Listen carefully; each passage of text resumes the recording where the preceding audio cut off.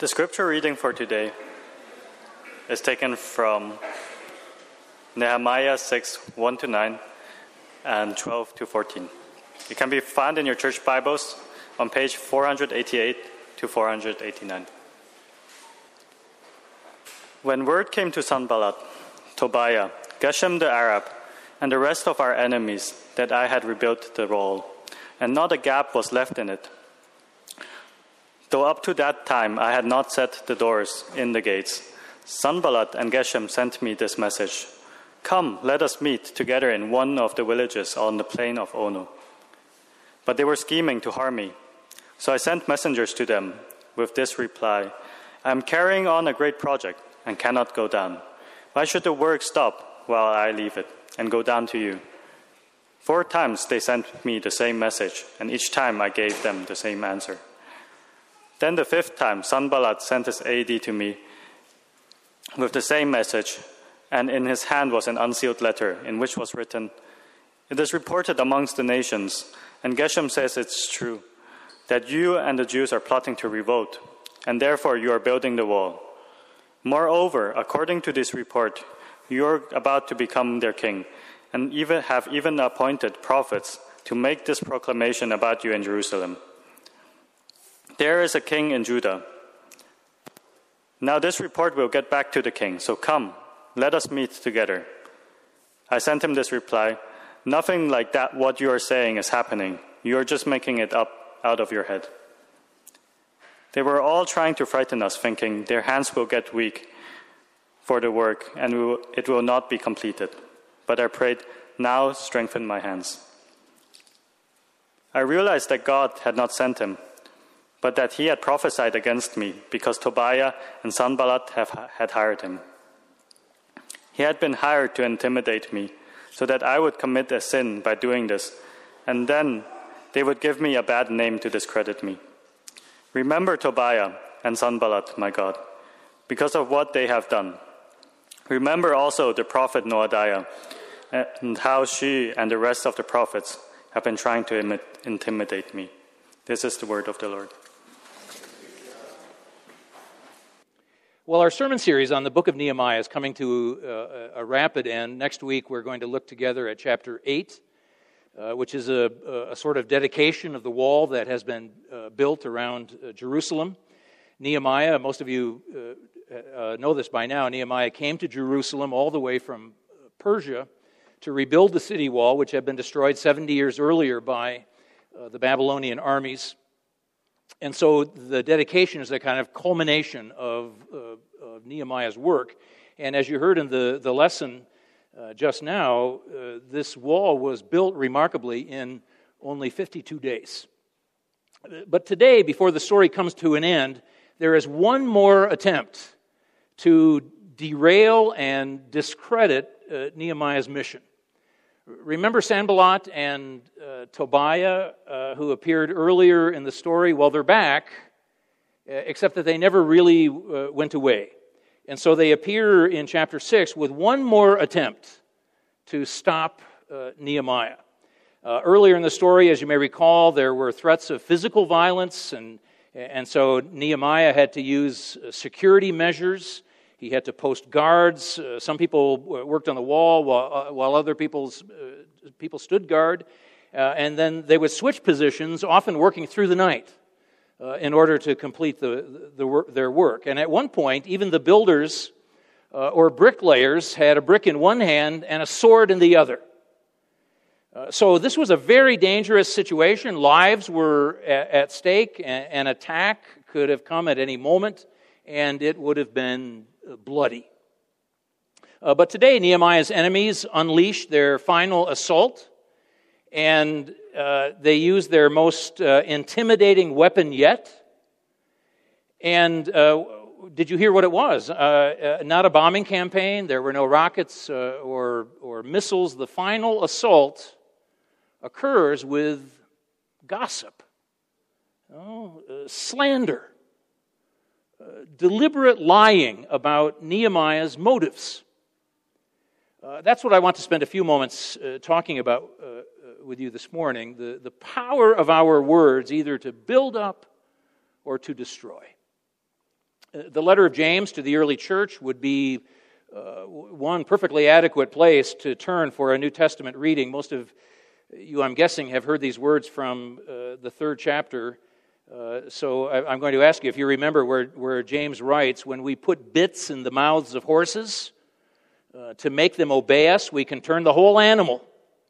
Or take ships as an example. Although they are so large and are driven by strong winds, they are steered by a very small rudder wherever the pilot wants to go. Likewise, the tongue is a small part of the body, but it makes great boasts. Consider what a great forest is set on fire by a small spark. The tongue also is a fire, a world of evil among the parts of the body, and it corrupts the whole body. I mean, that would have been a good New Testament reading for today, but I chose another, and I chose one from Paul's letter to the Ephesians, and instead of reading just verse 29, which your bulletin indicates I'm going to do, I'm going to read the paragraph that verse 29 is a part of to give you the context here. Paul takes this matter of our speech very, very seriously. So listen to the way he puts it. This is in chapter 4, beginning with verse 29. Do not let any unwholesome talk come out of your mouths, but only what is helpful for building others up according to their needs, that it may benefit those who listen. And do not grieve the Holy Spirit of God, with whom you were sealed for the day of redemption. Get rid of all bitterness, rage, and anger, brawling, and slander, along with every form of malice. Be kind and compassionate to one another, forgiving each other, just as in Christ God forgave you. This too is the word of the Lord. Thanks be to God.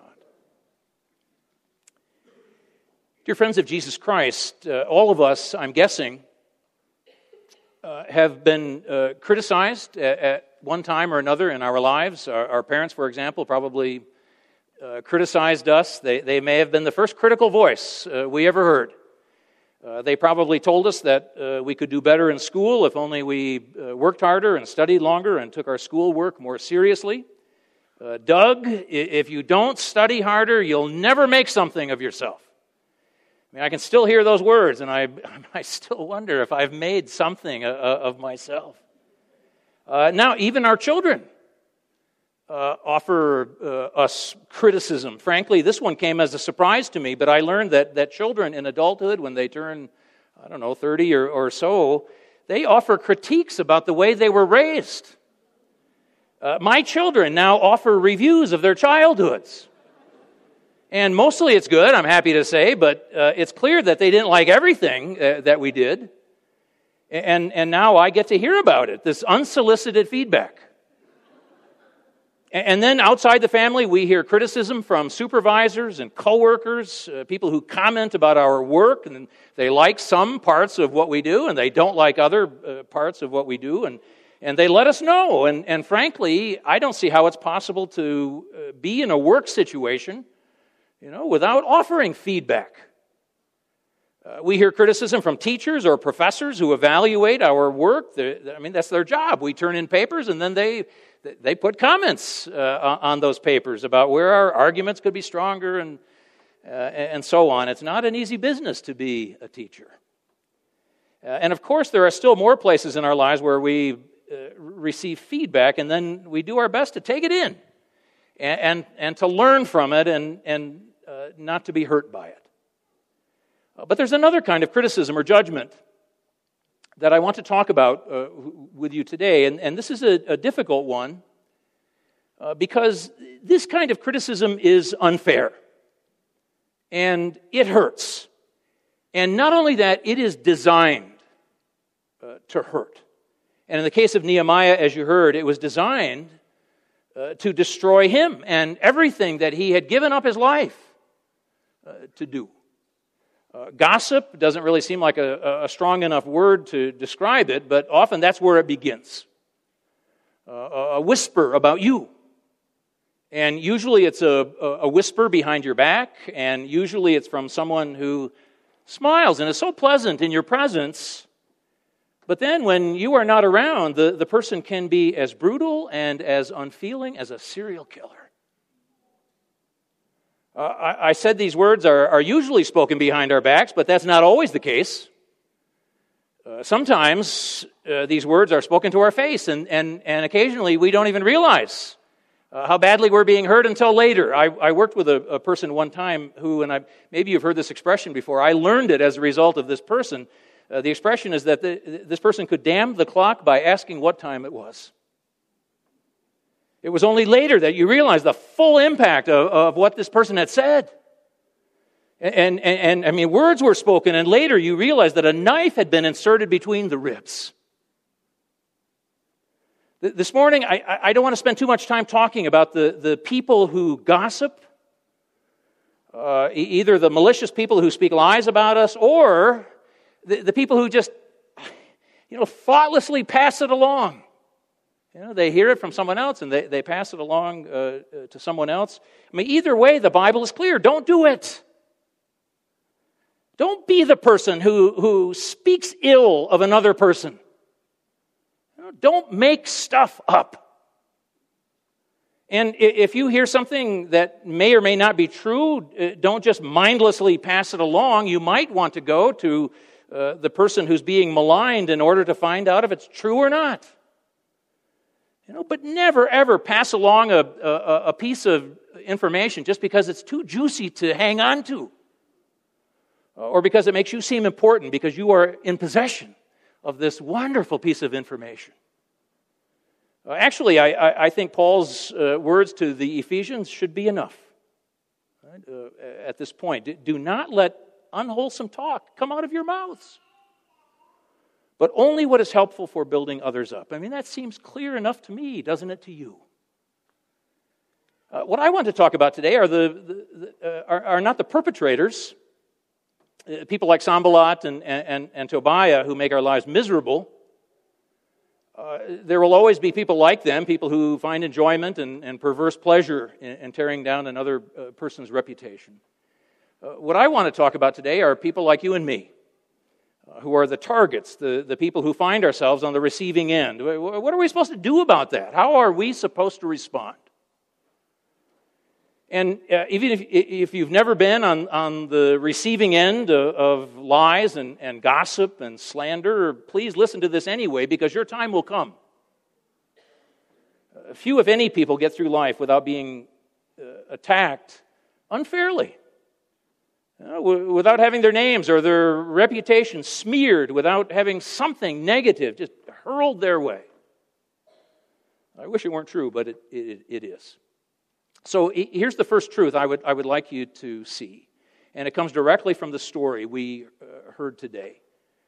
When are we the most vulnerable, right, to gossip and to slander? Sorry to tell you about this, but it's when we're at the top. It's when things are going really, really well in our lives, and it's when we are just soaring without a care in the world. As I mentioned, the wall around Jerusalem was nearly built, and Nehemiah was already planning the dedication. I mean, he was thinking about what he was going to wear. What do you wear to the dedication of a city wall? And just at that moment, it hit. The person who is most vulnerable to attack is the person who thinks he or she has finally made it. Last week, while I was getting ready for today, I tried to think of other stories, biblical stories, where this was true. And then I realized that nearly all of the figures I could think of from the Old Testament fit this theme.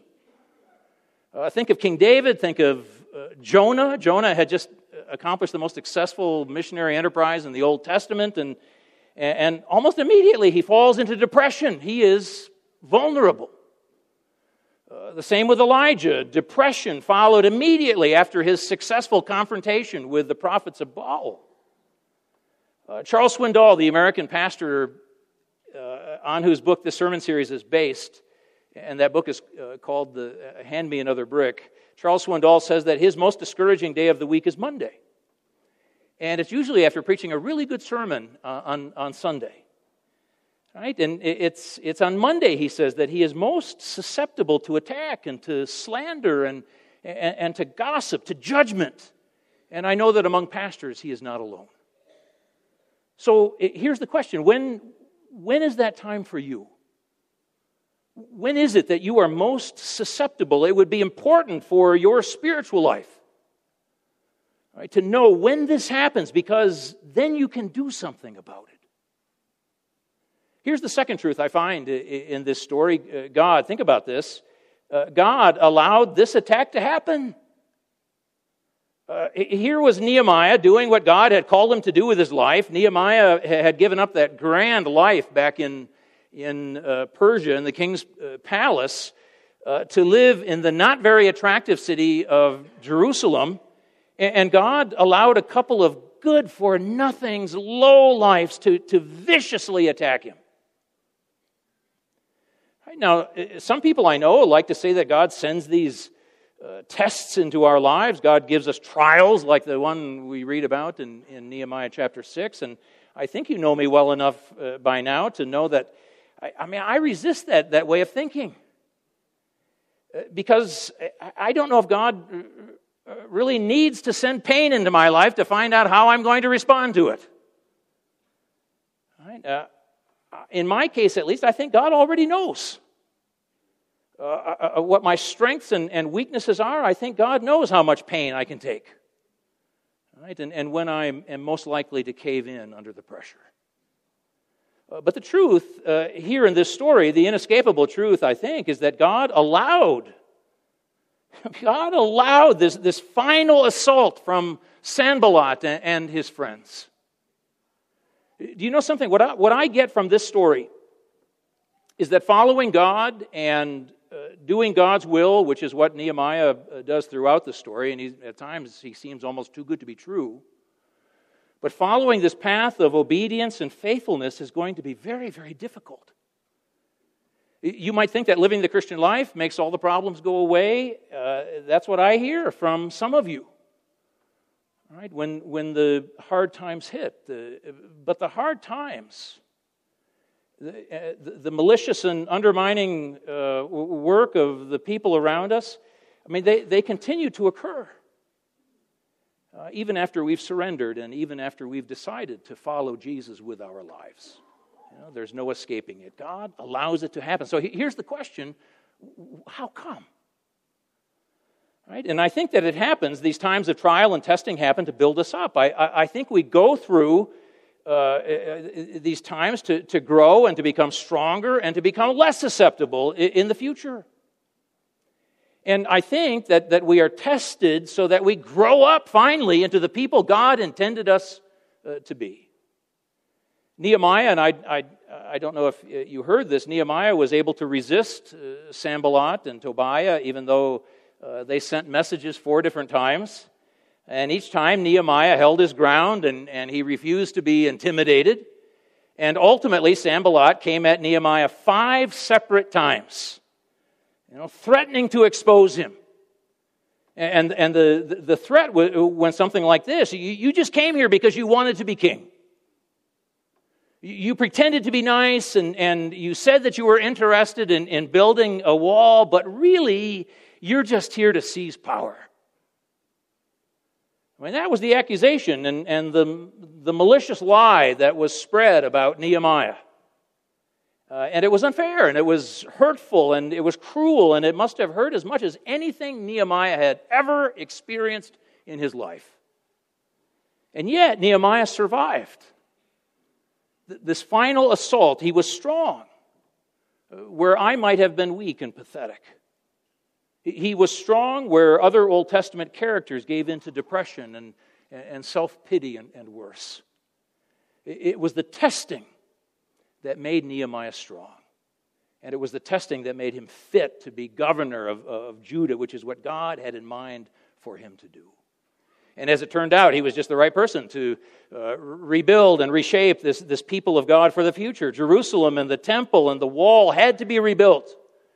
Right? So that God's plans culminating in the life, death, and resurrection of Jesus Christ could be realized. He played a role. So let me mention the third and final truth I see in this story. When Nehemiah became aware of what they were accusing him of, he did something, and it's not terribly surprising, but I can't emphasize enough how important this is. So the third truth here is Nehemiah's response. He prayed, of course, because Nehemiah prayed all the time. It was second nature to him. It was his default response to every situation. But then, and this is important, he calmly spoke the truth. Such things as you are saying, he said, have not been done. Right? Period. That was his public statement. Right? No accusations, no hitting back in anger and judgment. Just a simple declaration of fact. I wonder if we haven't forgotten how powerful the truth can be.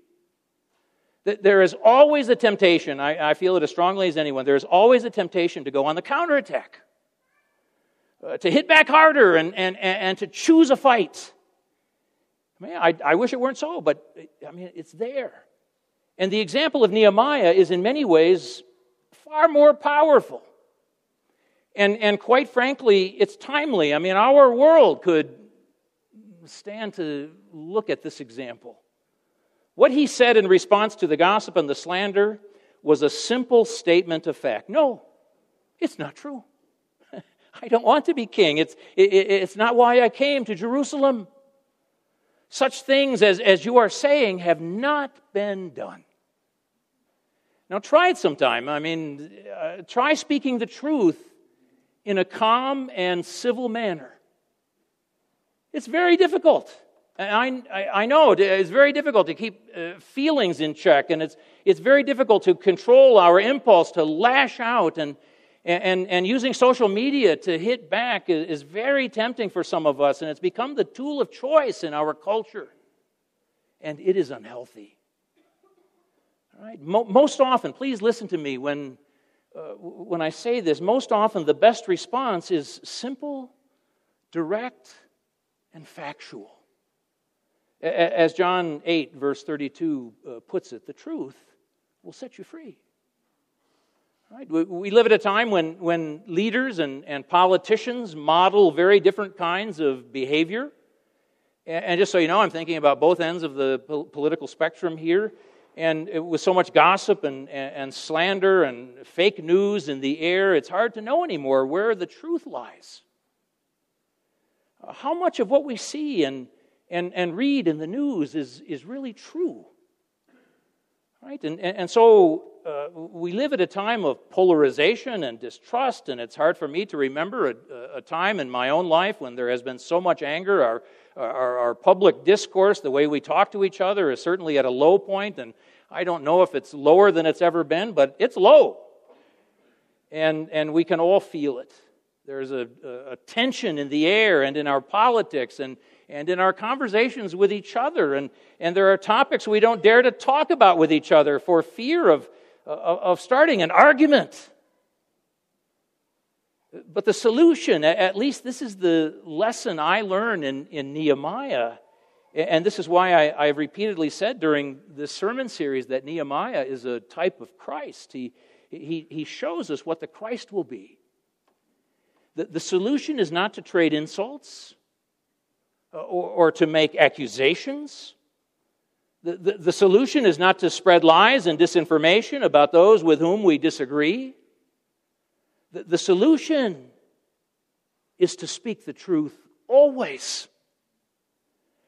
To trust, as Scripture puts it, to trust that the truth will set us free. Try it sometime. Try it sometime. Will you pray with me? Let us pray.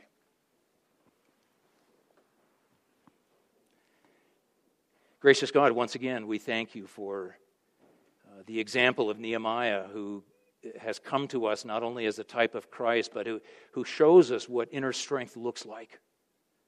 We thank you for the example he sets of speaking the truth and trusting the truth to set us free. All right? We pray that his example may become part of who we are, help us to internalize who he is in our own lives.